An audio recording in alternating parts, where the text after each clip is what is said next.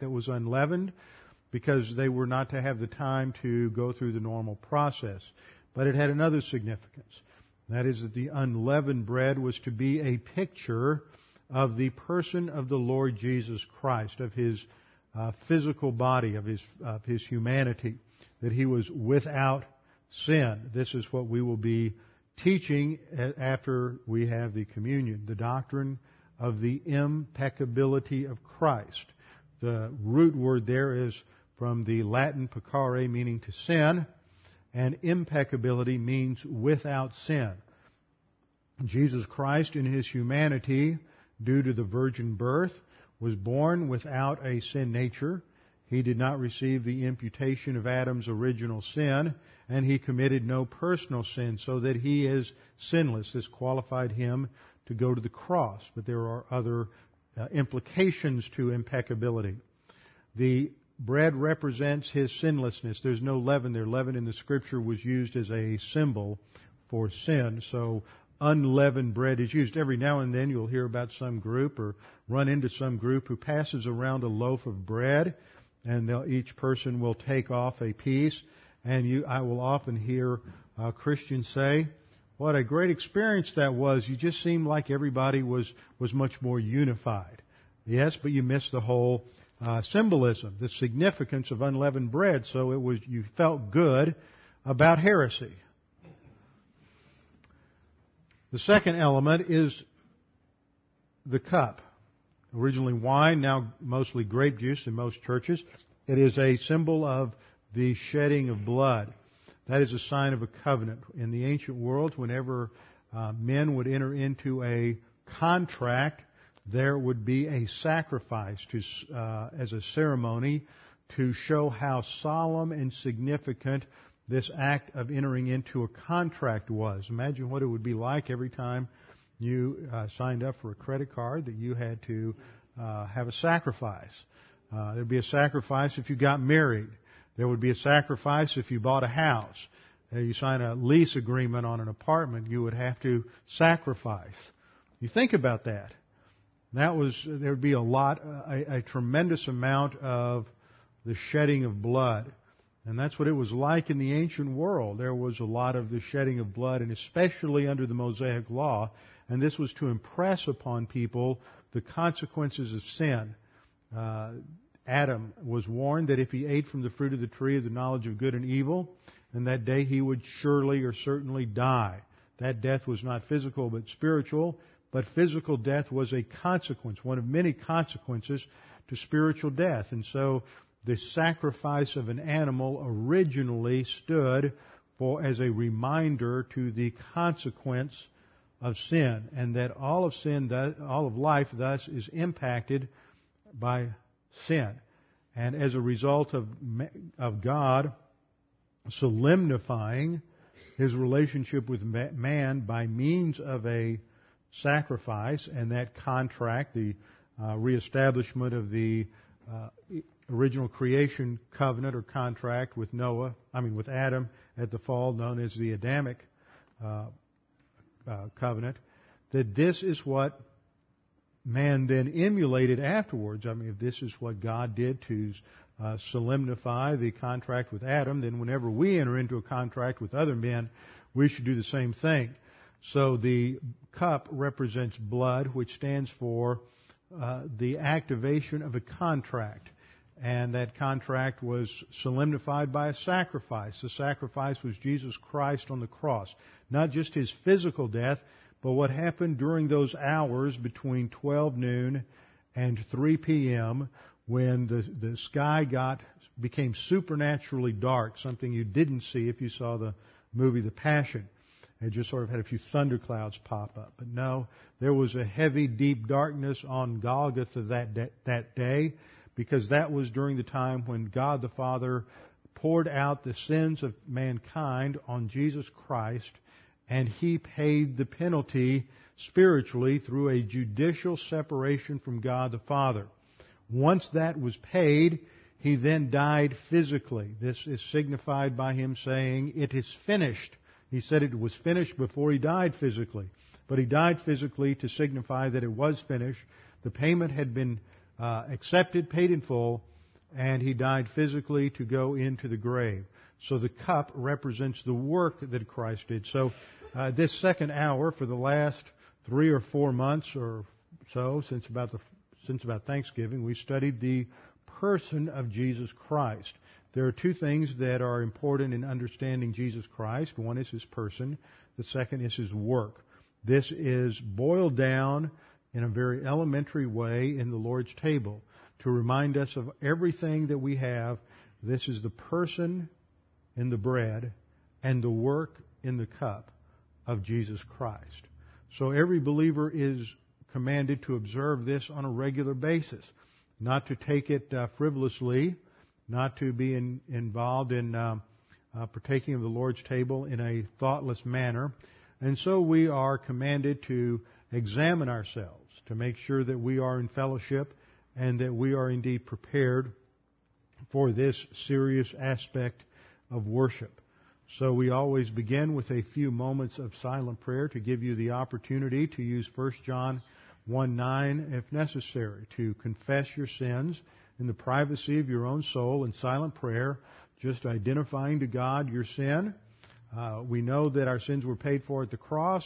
By identifying them to God, we receive forgiveness and cleansing, and that prepares us for worship. We'll have a few moments of silent prayer, and then I will ask Dave Tongren to return thanks for the bread. During the prayer, the deacons will come forward for the Lord's table.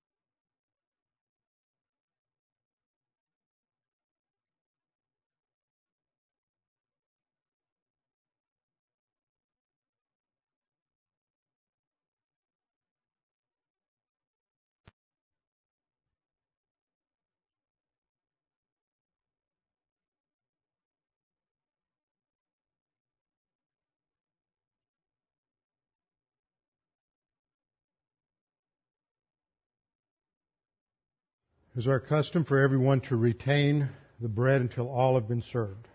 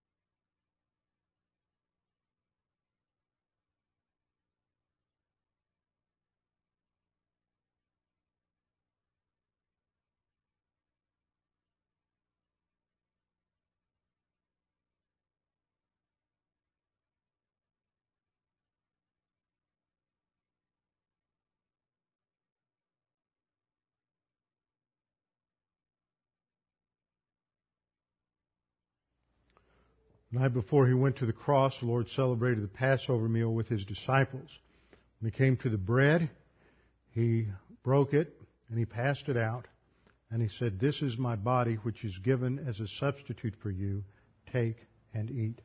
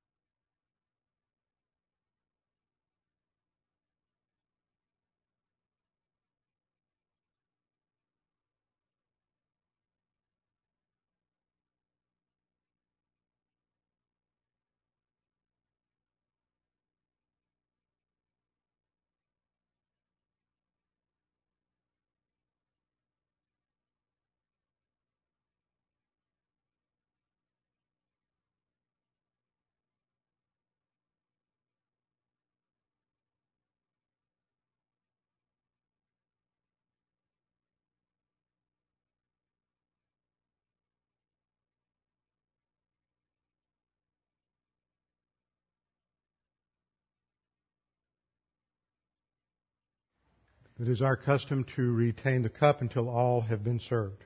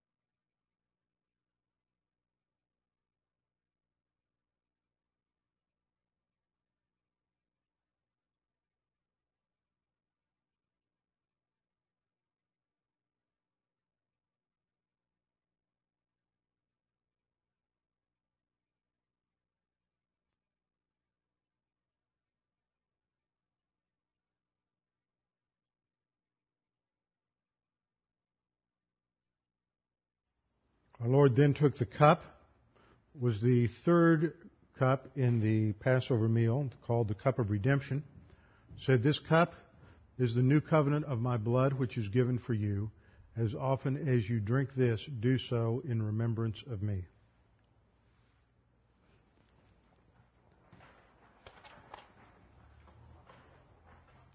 Let's stand together and sing hymn number 258, "When I Survey the Wondrous Cross."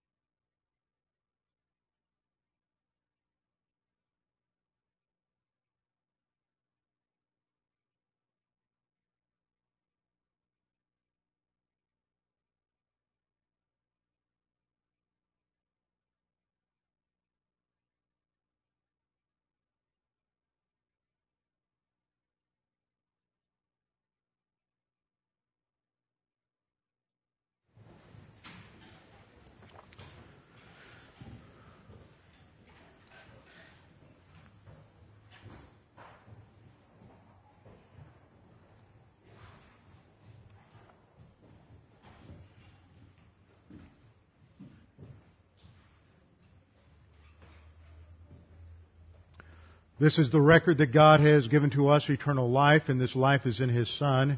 He who has the Son has the life. He who does not have the Son of God does not have the life. He who believes on Him is not condemned, but he who believeth not is condemned already, because he has not believed in the name of the only begotten Son of God. For there is no other name under heaven given among men whereby we must be saved. For by grace you have been saved through faith, and that not of yourselves. It is the gift of God, not of works, lest any man should boast. For I am persuaded that neither death, nor life, nor angels, nor principalities, nor powers, nor things present, nor things to come, nor height, nor depth, nor any other created thing is able to separate us from the love of God, which is in Christ Jesus our Lord.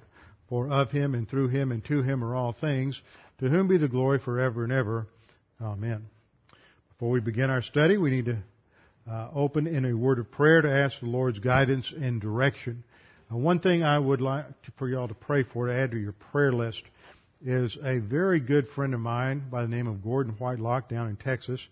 Has just been diagnosed with some problems. It may be indicative of could be something serious with the kidney. And I'd like for your prayer for him. Gordon's 90 years old. Gordon led my mother to the Lord. Gordon, I wouldn't be in ministry probably if it weren't for the fact that in my teenage years and college years, he always gave me an opportunity to get involved in some kind of ministry and teach. He has probably personally been used by the Lord to lead over 2,000 men and women into some kind of full-time professional Christian work. And at the age of 90, he is still going stronger than anyone here just about. And so this is, he means a lot to a tremendous number of people. And I'd appreciate your prayers for him. We'll be adding him to him and his wife Alice, who's 88 and still going strong herself. So we'll pray for them. So let's pray. Father, we do thank you for this time to gather together to study your word, to be challenged by all that you have provided for us in salvation, and especially to understand our wonderful Savior, who He is in His humanity and deity. Father, we thank you that you are God to whom we can come on a regular basis, a God who hears us and who answers our prayers and ever stands ready to be our assistant and helper in time of need. Father, we especially remember Gordon at this time and Alice and all those folks at Camp Peniel and this time of testing. And if it's a time, we just pray that you would give him special grace, provide for them, strengthen them, give the doctors skill and wisdom. And we pray that you would just watch over the family. We know this will be a time, tremendous time to see answered prayer and also to see you glorified. Now, Father, we pray for us as we study your word today that we might be challenged in our understanding of our Savior. We pray this in Christ's name. Amen. Well, yesterday I got back from former Soviet Union, which was a great trip. Had a lot of opportunities to teach in different scenarios than I've had in the past, different groups of people, in two completely different settings. And I will give an extended report with pictures on Wednesday night. Last time I tried to show pictures from a trip on Sunday morning, and everything got washed out, so I'll do that on Wednesday night. Your prayers were answered. My guardian angels are taking a well-deserved rest. Not only did I have the thrill almost every day of riding around with a Russian driver in traffic. Moscow has traffic like you wouldn't believe. New York, Los Angeles, Houston, they don't hold a candle to the kind of traffic that you have in Moscow. 10 years ago, I was in the same area of Moscow, and the difference was just phenomenal. But despite the fact that I had to face Moscow traffic with Moscow drivers, the greatest challenge was flying on Aeroflot. I hand it to Jim Myers to fly on Aeroflot. There wasn't a thing I saw that would pass muster for the FAA. Especially the fact that as I was walking in, I saw two things yesterday as I left Moscow that will always stick in my memory. One, I had my camera in my hand. I just couldn't move fast enough to get it. We were driving along the freeway going out of town, and there was ongoing traffic, and I was looking at all the different buildings, and I got distracted because they put in this shopping center, or sort of a chain. It's like, I would say it's like Walmart, but Walmart's about 10 times bigger than one of these stores, called a Ram store. But behind the Ram store was an IMAX.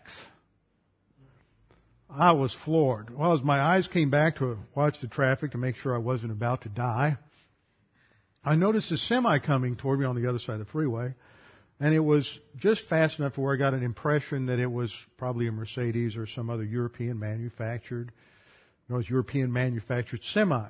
Now, have you noticed semis have a windscreen that goes above the cab and goes up to shoot the wind over the trailer, so that give it a little efficiency. And so on this windscreen over the cab of this European-made truck in the heart of Moscow was a Confederate battle flag. You'll never know what you'll run into over there.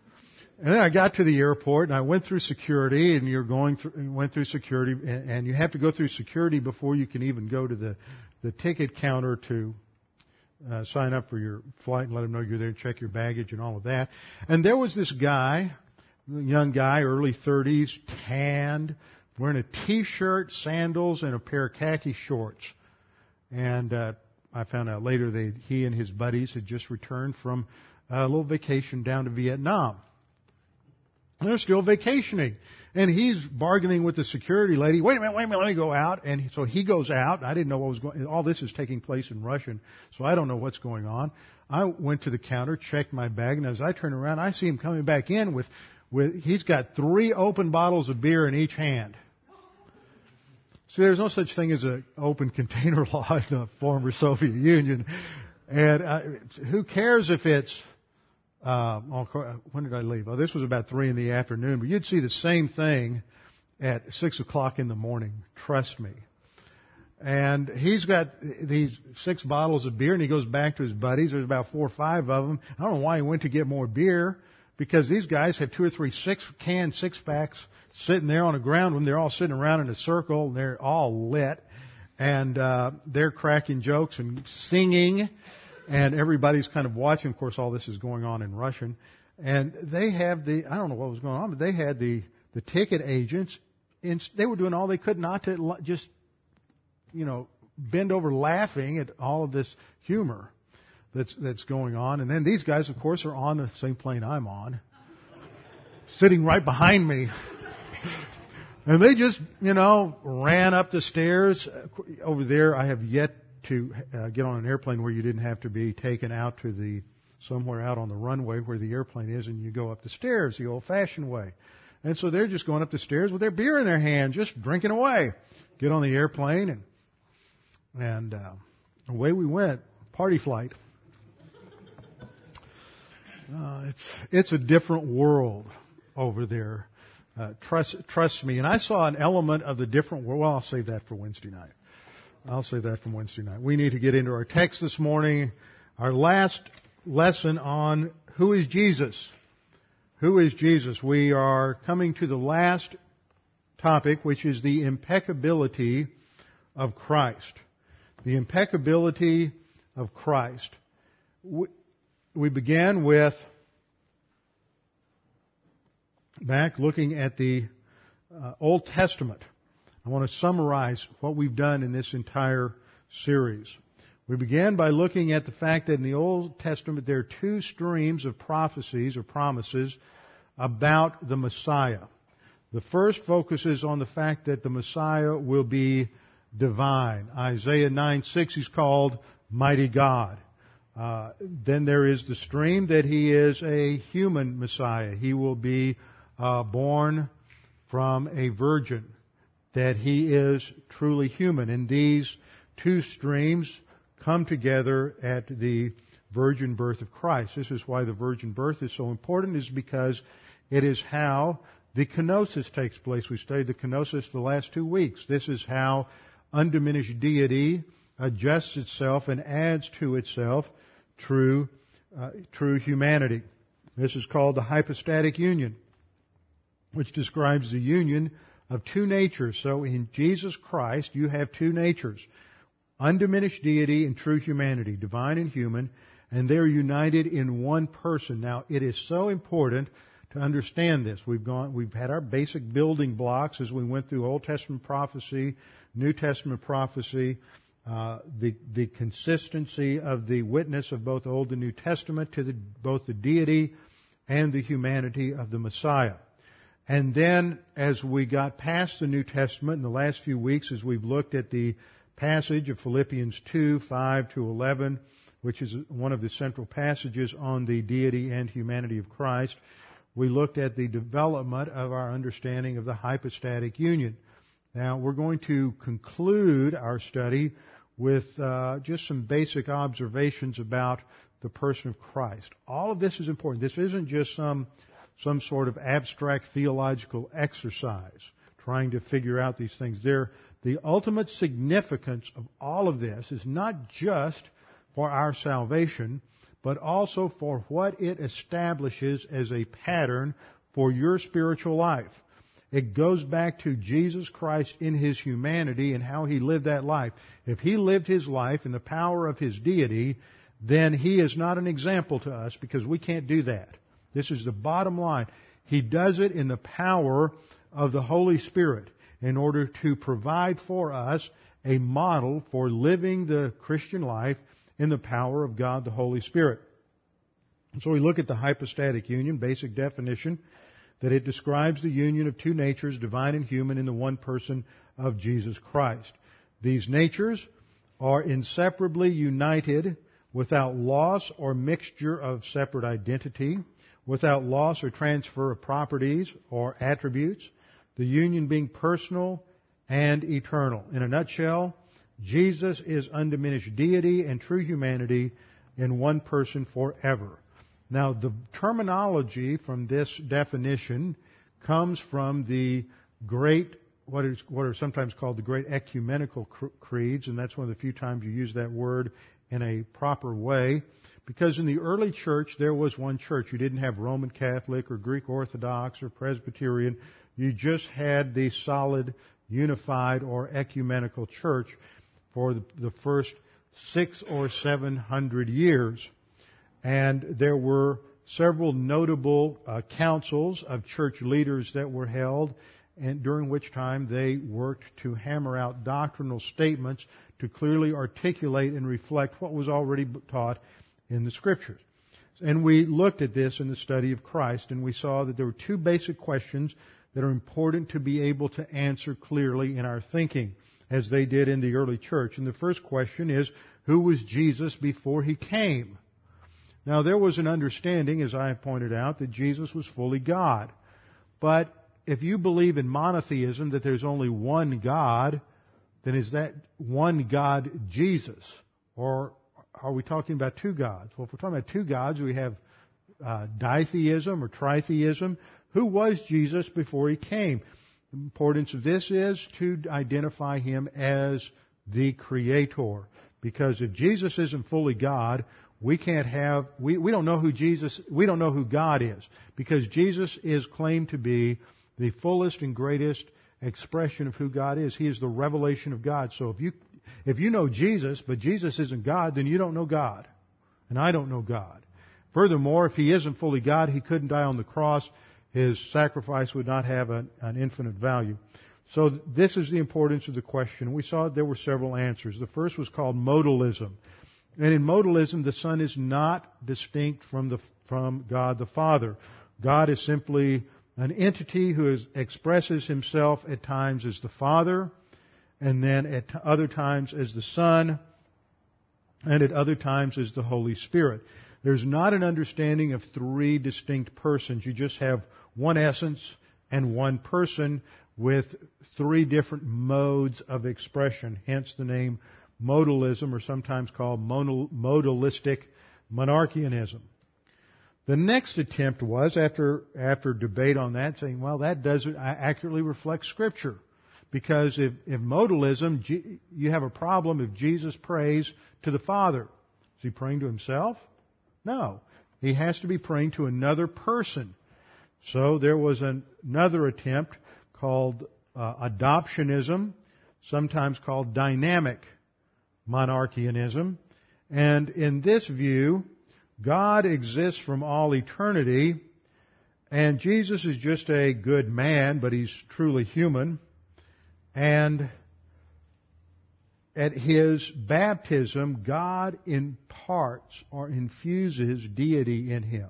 But is He God? No, He's not eternal.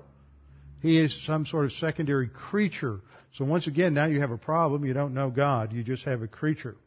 Well, that was recognized to be a false attempt. And what you see here is that as you go through history, people often make stabs at trying to explain what the Scripture teaches, and the first 2 or 3 stabs are wrong. But it helps them clarify by negation what the truth is. And often, you've experienced that. You'll hear somebody talk, you'll say, well, they're wrong. Why are they wrong? I don't know, but they're wrong. See, we do that all the time. We hear something, we know it's not right, we can't really articulate the right way to say it, but we know the wrong way. And that's what was going on the first 3 or 4 centuries of the church, is they would hear somebody say, this is the solution, and that's not quite right. I can't say it right, but and then the next guy will take a stab at it, and he's wrong. He gets shot down as a heretic. Well, the third guy to come along, or the third attempt, was by a guy named Arius. This lives today as Jehovah's Witnesses. I mean, it doesn't have a direct lineage to Arius, but it's the same idea that got picked up again in the 19th century. But with Arius, he avoided the adoptionistic thing of Christ being adopted at His baptism. And he said, well, Christ was created by God before any other creatures. So it's an eternity past sometime. But that still means that Jesus is just a creature. Once again, you don't know the Creator, you just know another creature.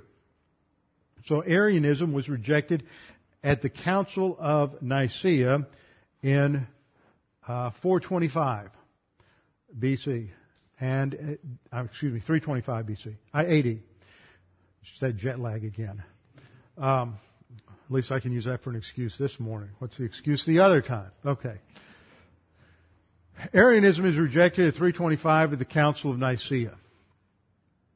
The Council of Nicaea was called by the Emperor Constantine because he's got a problem. He's trying to unify the empire, and yet these Christians are squabbling with each other because Arius has a little praise and worship chorus that he's singing all over the empire called There Was a Time When Christ Was Not.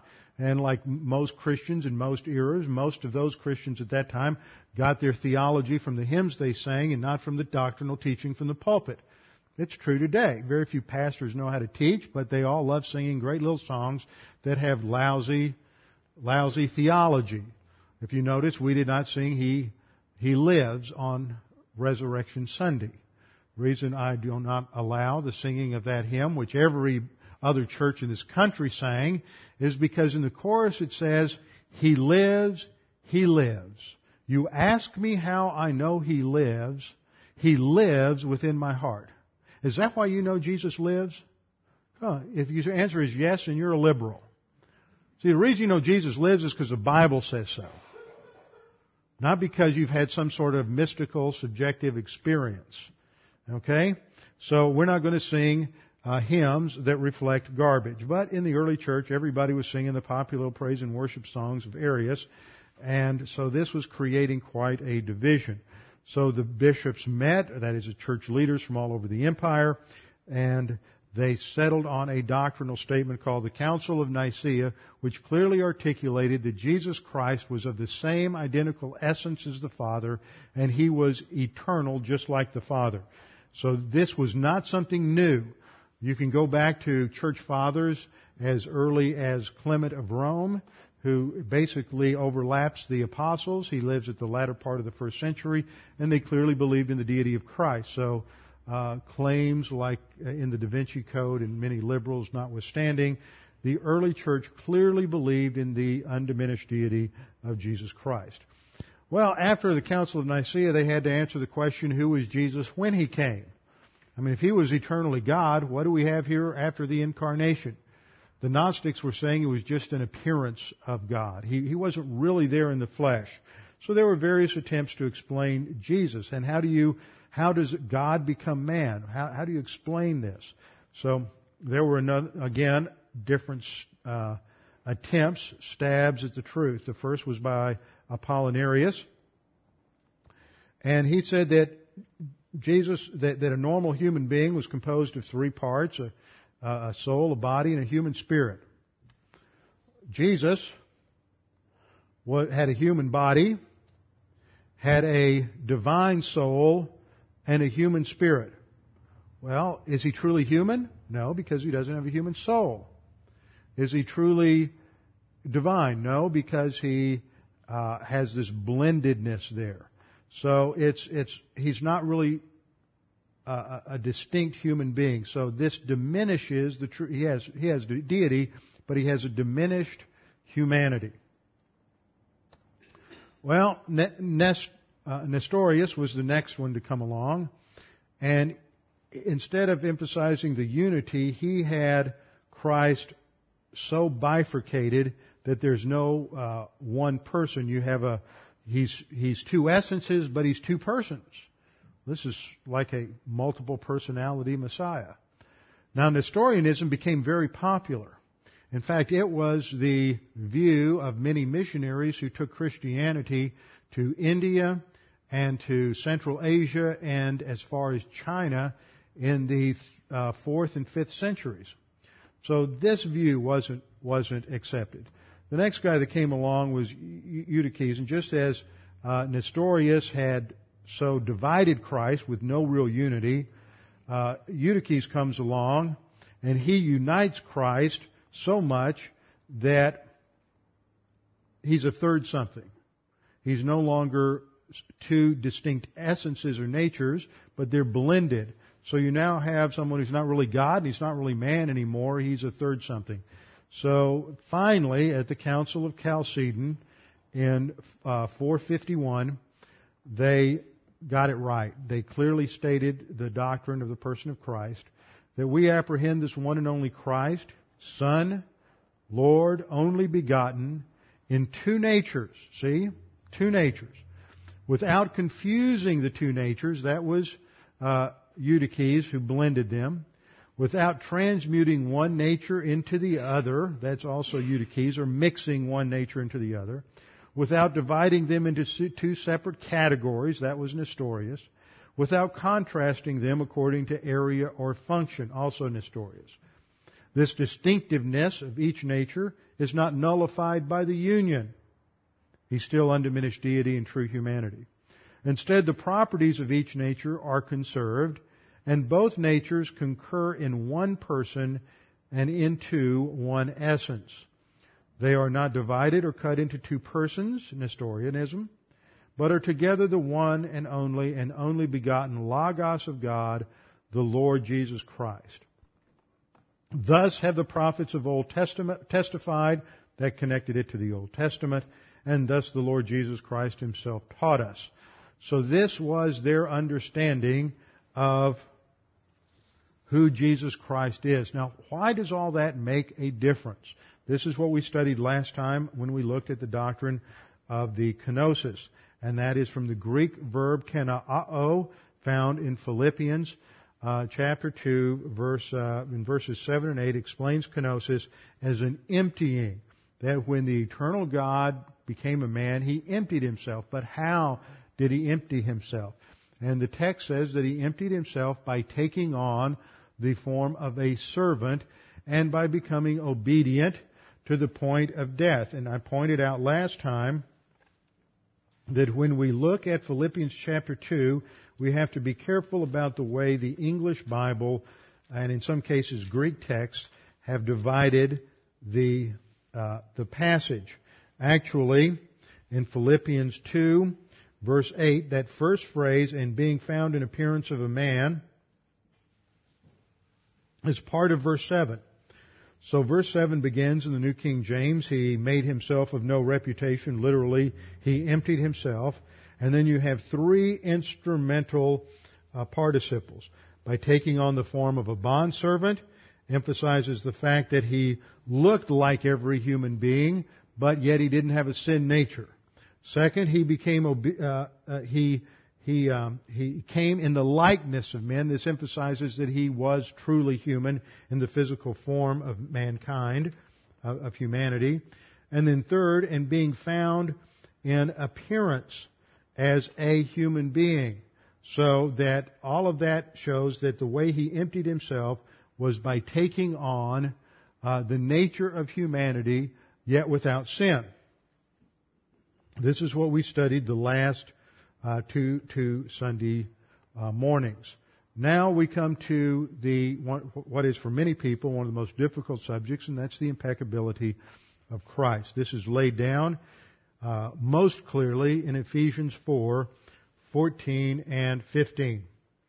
Therefore, since we have a great high priest who has passed through the heavens, Jesus, the Son of God, passing through the heavens is the doctrine of the ascension of Christ, that He physically, spatially passed through the heavens, plural, meaning the upper atmosphere of the earth and the heavens of the solar system and the universe, to a physical location out there beyond the universe, which indicates that the universe is finite. Jesus, the Son of God. Let us hold fast our confession.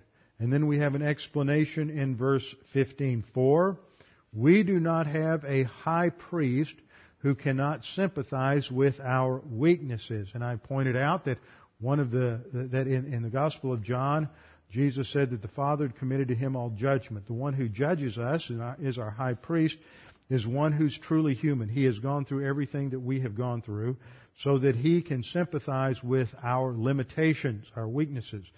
But He is one who has been tempted, and that means testing, in all things as we are, yet without sin.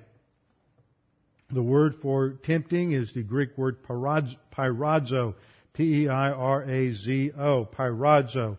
And it doesn't mean merely to be subjectively attracted to something. That's what you and I normally think of as sin. To be subjectively attracted to something. By the time you see whatever it is you want, you're drawn to it. There's that lust.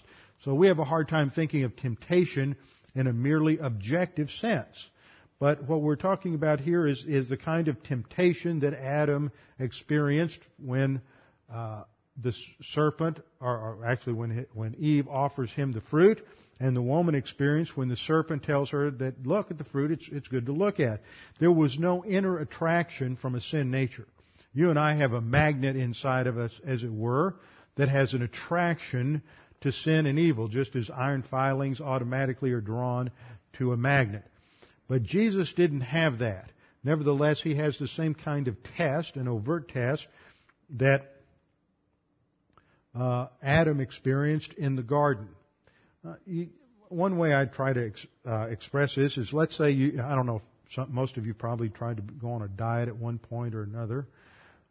If you go on a diet and you eat correctly and you eat regularly, then if you have just eaten a correct meal and you're feeling that you're fairly satiated, satisfied with your meal, somebody offers you a piece of chocolate cake and ice cream, then you may not be as inwardly drawn to that as you would be if you had not had anything to eat for 7 or 8 hours. So 7 or 8 hours goes by and you may have lost several pounds and doing very good on this diet, but you're really drawn to that because you're hungry. Well, if somebody offers you that cake and ice cream when you're full, that's just as much a temptation as if you're empty. See, it's in the overt action. By the way, speaking of ice cream reminded me that in another month, I think, he's shooting for Memorial Day. Don Harris is opening up an ice cream store right around the corner. So being, good members of the body of Christ and willing to support one another in all things, I think we should yield to temptation when that happens. And we're going to just, right after church that Sunday, we're just all going to go over there and support him in his new endeavor. I just thought I would throw that in so you can prepare for that. Don't start a diet on that Friday. So Jesus is not inwardly attracted to sin because He didn't have a sin nature. But the text says He has been tested in all things, that is, in every category of temptation as we are, yet without sin. Now that doesn't mean He's had every detailed temptation that you and I have. I haven't had every detailed temptation that you've had. You haven't had every detailed, there are details of temptation that I've had that you haven't had. But what this is saying is that in every category, Jesus Christ was tested, yet without sin. This is the doctrine of impeccability, that Jesus Christ did not sin. Now, in His makeup, in His nature, Jesus Christ is fully man and He's fully God, undiminished deity and true humanity. As such, He is living His life as a human being. Now, the best way, I think, to understand the kenosis of Philippians 2 is that Jesus Christ is, in His person, is not accessing His deity in order to solve the problems of testing and temptation that He experiences in life. When, in Matthew chapter 4, Satan takes Him he's led by the Spirit into the wilderness, and then Satan tests Him in the wilderness, He does not rely upon His deity to resist the temptation. What He does is to model for us the standard. He quotes Scripture. He applies the Word of God to the situation. This implies that He has learned Scripture. He has memorized Scripture. He doesn't say, wait, I've got to go back and check the scroll at home. I know there's a verse about this somewhere. See, that's the standard for us, is that we need to have Scripture memorized and at our fingertips, mental fingertips, so that in the midst of the test we can recall that Scripture under the filling of the Holy Spirit and apply it to our particular life situation. We saw last time in our study that there are times when Jesus, in His humanity, demonstrates that He has finite knowledge. He doesn't know when the second coming is going to take place in His humanity. His deity does, but His humanity is not accessing it. It's there, but He's not accessing it. At other times we saw that He did access His deity when He sees Nathanael under the fig tree. And in John chapter 1 verses 45 to 48, He clearly articulates where Nathanael was. This is a sign of His deity. He utilized His omnipotence on occasion, but mostly He didn't access it. He had finite power. He was dependent totally on the Holy Spirit and on the Word of God. But at other times He demonstrated He was God by rebuking the seas, stilling the storm, changing the water into wine. What the doctrine of impeccability shows us is that Jesus in His humanity is impeccable. He is sinless. Not because He is simply attached to His deity. Now this is really important to understand this, because it's the significance of impeccability that's important. Normally when this is discussed, you'll hear people talk about the fact that, and I'll break this down in a minute, that in His deity He could not sin. Deity can't sin. In His humanity He was not able to sin. And sometimes I've heard the illustration, it's like welding a copper wire to a steel beam. The copper wire on its own can be bent, but when it's welded to that steel beam, you can't bend it. But see, that's reliance upon the steel beam to give strength to the copper wire. And if you follow the implication of that out, what you'll discover is that if Jesus relied on His deity to remain sinless, we don't have a salvation and we don't have a spiritual life. We have to keep these separate and distinct and understand their significance. So the doctrine of impeccability is crucial for two reasons. First of all, it's crucial because in impeccability, Jesus Christ is qualified to go to the cross and pay for our sins because He is sinless. He is the Lamb of God that is without spot or blemish. But the second significance of impeccability has to do with demonstrating the spiritual life for the church age. See, we live in the church age. Our spiritual life is based on the twin dynamics of the filling of the Holy Spirit and the Word of God.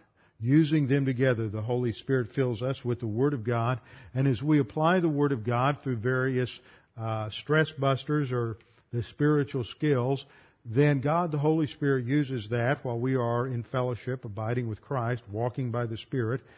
The Holy Spirit uses that to produce spiritual growth in our lives. This is the same thing that happened in the life of Christ.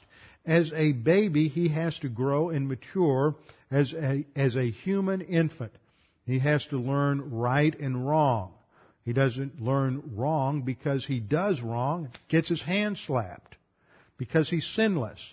This is where it gets difficult for us to understand. He is going to mature through the same processes that we go through, yet he is not going to sin. It's difficult for us to imagine that with an infant, because most of the infants we're familiar with are dirty, rotten sinners, just like we are. And you see that as a parent. You look at your little child and you see that they have the same sin nature that you have. That's a scary thought, isn't it? And you watch that, and from very early on, you see that they learn, before they're 6 months old, they learn how to manipulate you. And they learn and they know when they're not supposed to do something, and you can see that, and yet they do it. That willful rebelliousness of their sin nature begins to manifest itself. You see, when Jesus is a baby, that doesn't happen, because he doesn't have a sin nature with that propensity to sin. So that must have been quite a shock for Joseph and Mary when they started having the other babies.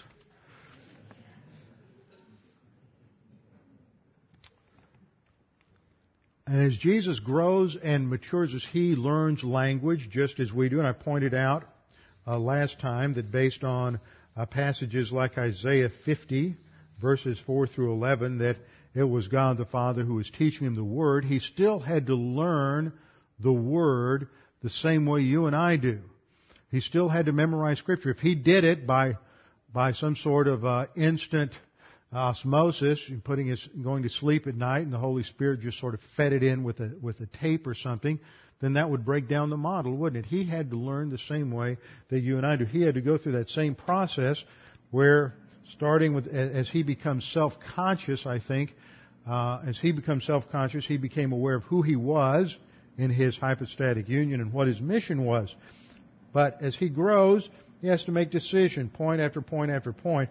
But because he is in a position of walking by the Spirit and in fellowship, filled with the Spirit initially, then this becomes easy, as it were, for him. This is the natural thing, the normal thing is for him always to make the right decision, consequent with his unfallen or righteous nature as a human being born without sin.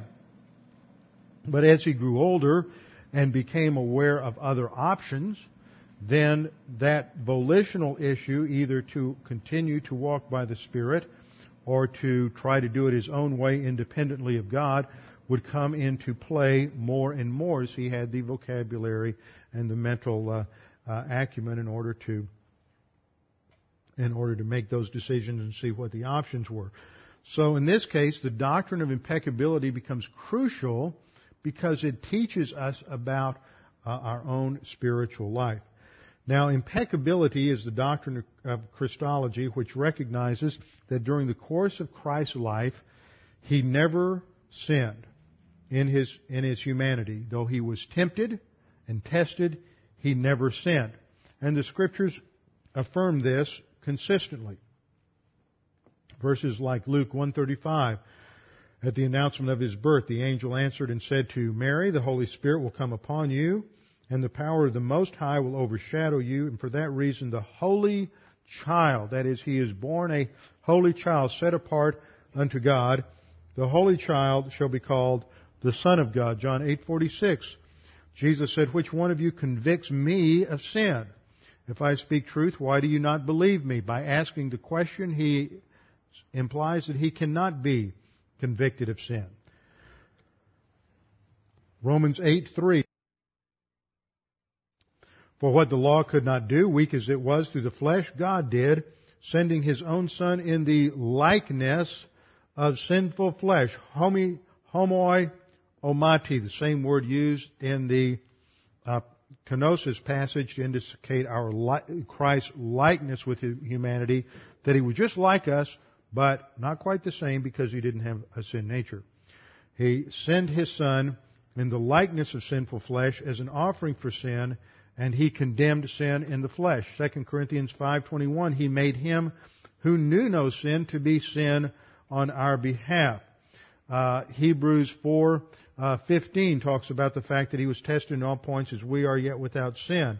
Hebrews 7:26, for it was fitting for us to have such a high priest, holy, innocent, undefiled, separated from sinners and exalted above the heavens. 1 Peter 1:19, but with precious blood as of a lamb, unblemished and spotless. And then 1 John 3:5, you know that He appeared in order to take away sins, and in Him there is no sin. So it is clear that Jesus didn't have sin. Jesus lives a sinless life. But the picture that you have of the Scriptures is of something different than what you and I might portray as a sinless person. I mean, He wasn't like a little Lord Fauntleroy. To take into account a picture of who Jesus is, we have to remember that He doesn't behave according to the standards of what is called, what we might think of as politically correct behavior. You have to be careful with some of these things. Jesus went around, He called His opponents serpents and hypocrites, adulterers, children of hell, children of the devil, and whitewashed sepulchres, whitewashed gravestones.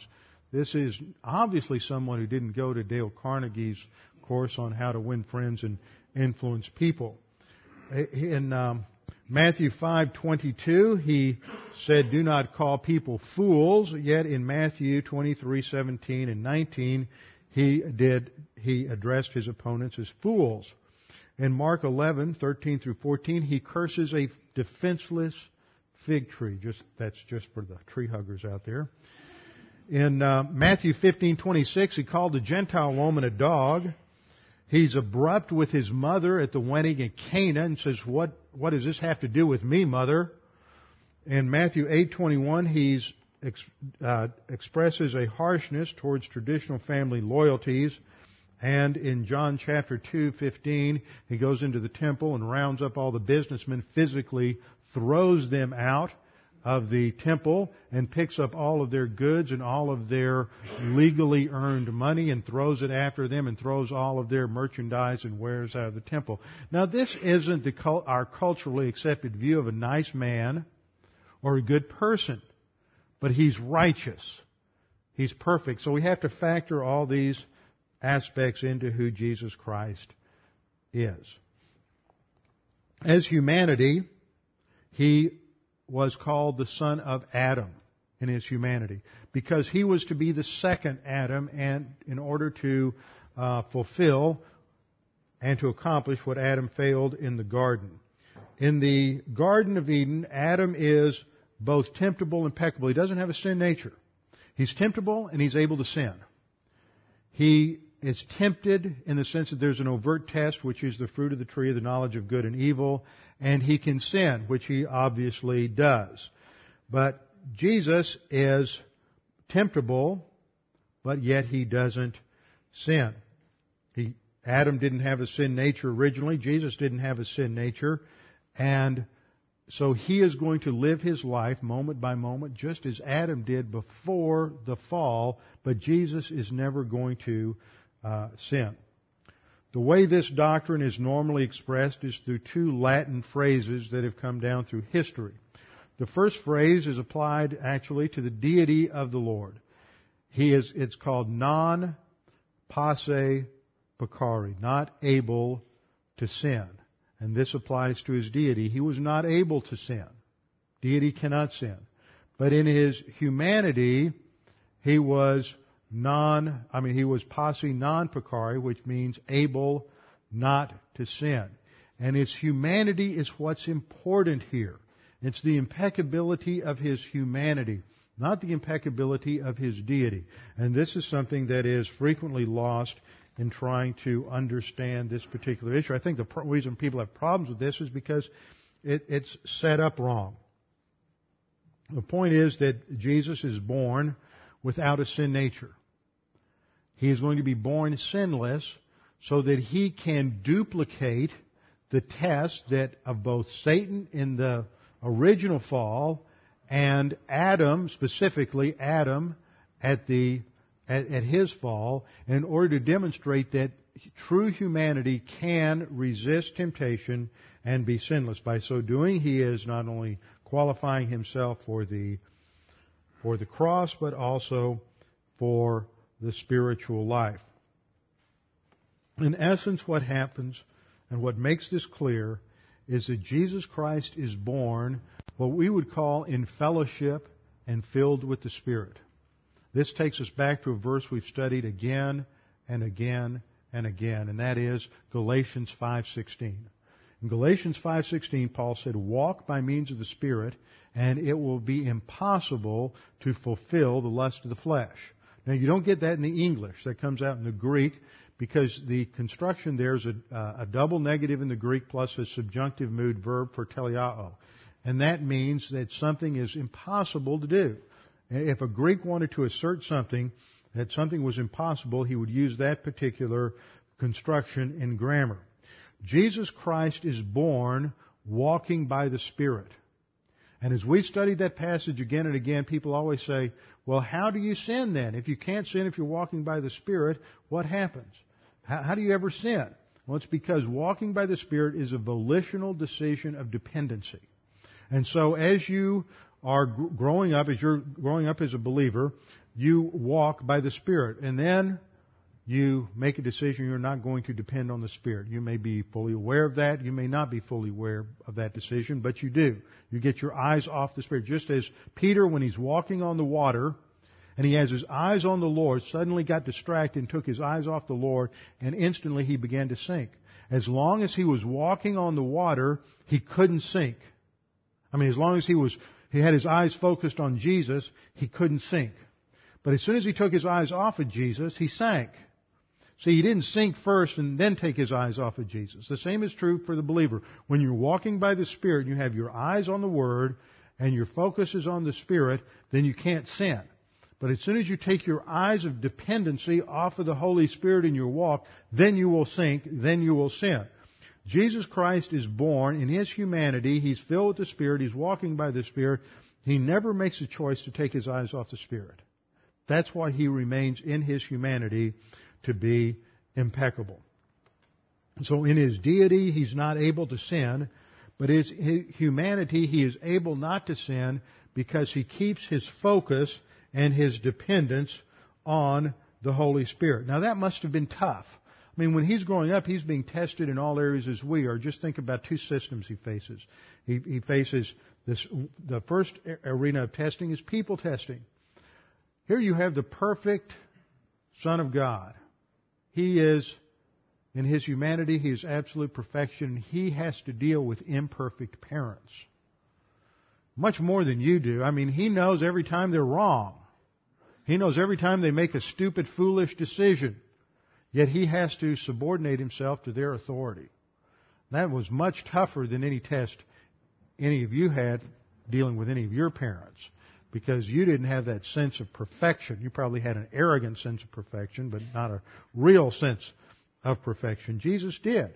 And then as He dealt with whatever schools there were, as a young Jewish boy, there were synagogue schools. He had to deal with other children who were sinners, and He had to deal with teachers who were sinners, and He had to deal with all kinds of people in authority who were motivated by arrogance, motivated by self-serving rationales, everything. He had to be in obedience to all of those authority systems. So He had people testing, and then He had system testing with all of the Pharisaical, Sadducees, all the religious systems of Israel. Nevertheless, rather than becoming angry, frustrated, like you and I do, He remained relaxed and calm. He never became tired or weary or exasperated or impatient with the people or the systems that He had to deal with. He remained completely focused on the Holy Spirit and dependence upon the Holy Spirit. This allows him to remain sinless because he never takes his eyes off the Holy Spirit. So that leads us in conclusion to this study to think about some particular questions or aspects related to the growth and development of the Lord Jesus Christ. We have seen that as he grew up, at some point he was aware of who he was. When he's 12 years old and they go to the temple, he stays behind. His parents leave, realize he's not with the caravan, and come back, and he said, well, don't you know I must be about my Father's business? So he doesn't just somehow have some sort of supra or super God consciousness. I think in his humanity, in his self-consciousness, as he grew up, just like any young child in his humanity grows up, he becomes aware of who he is.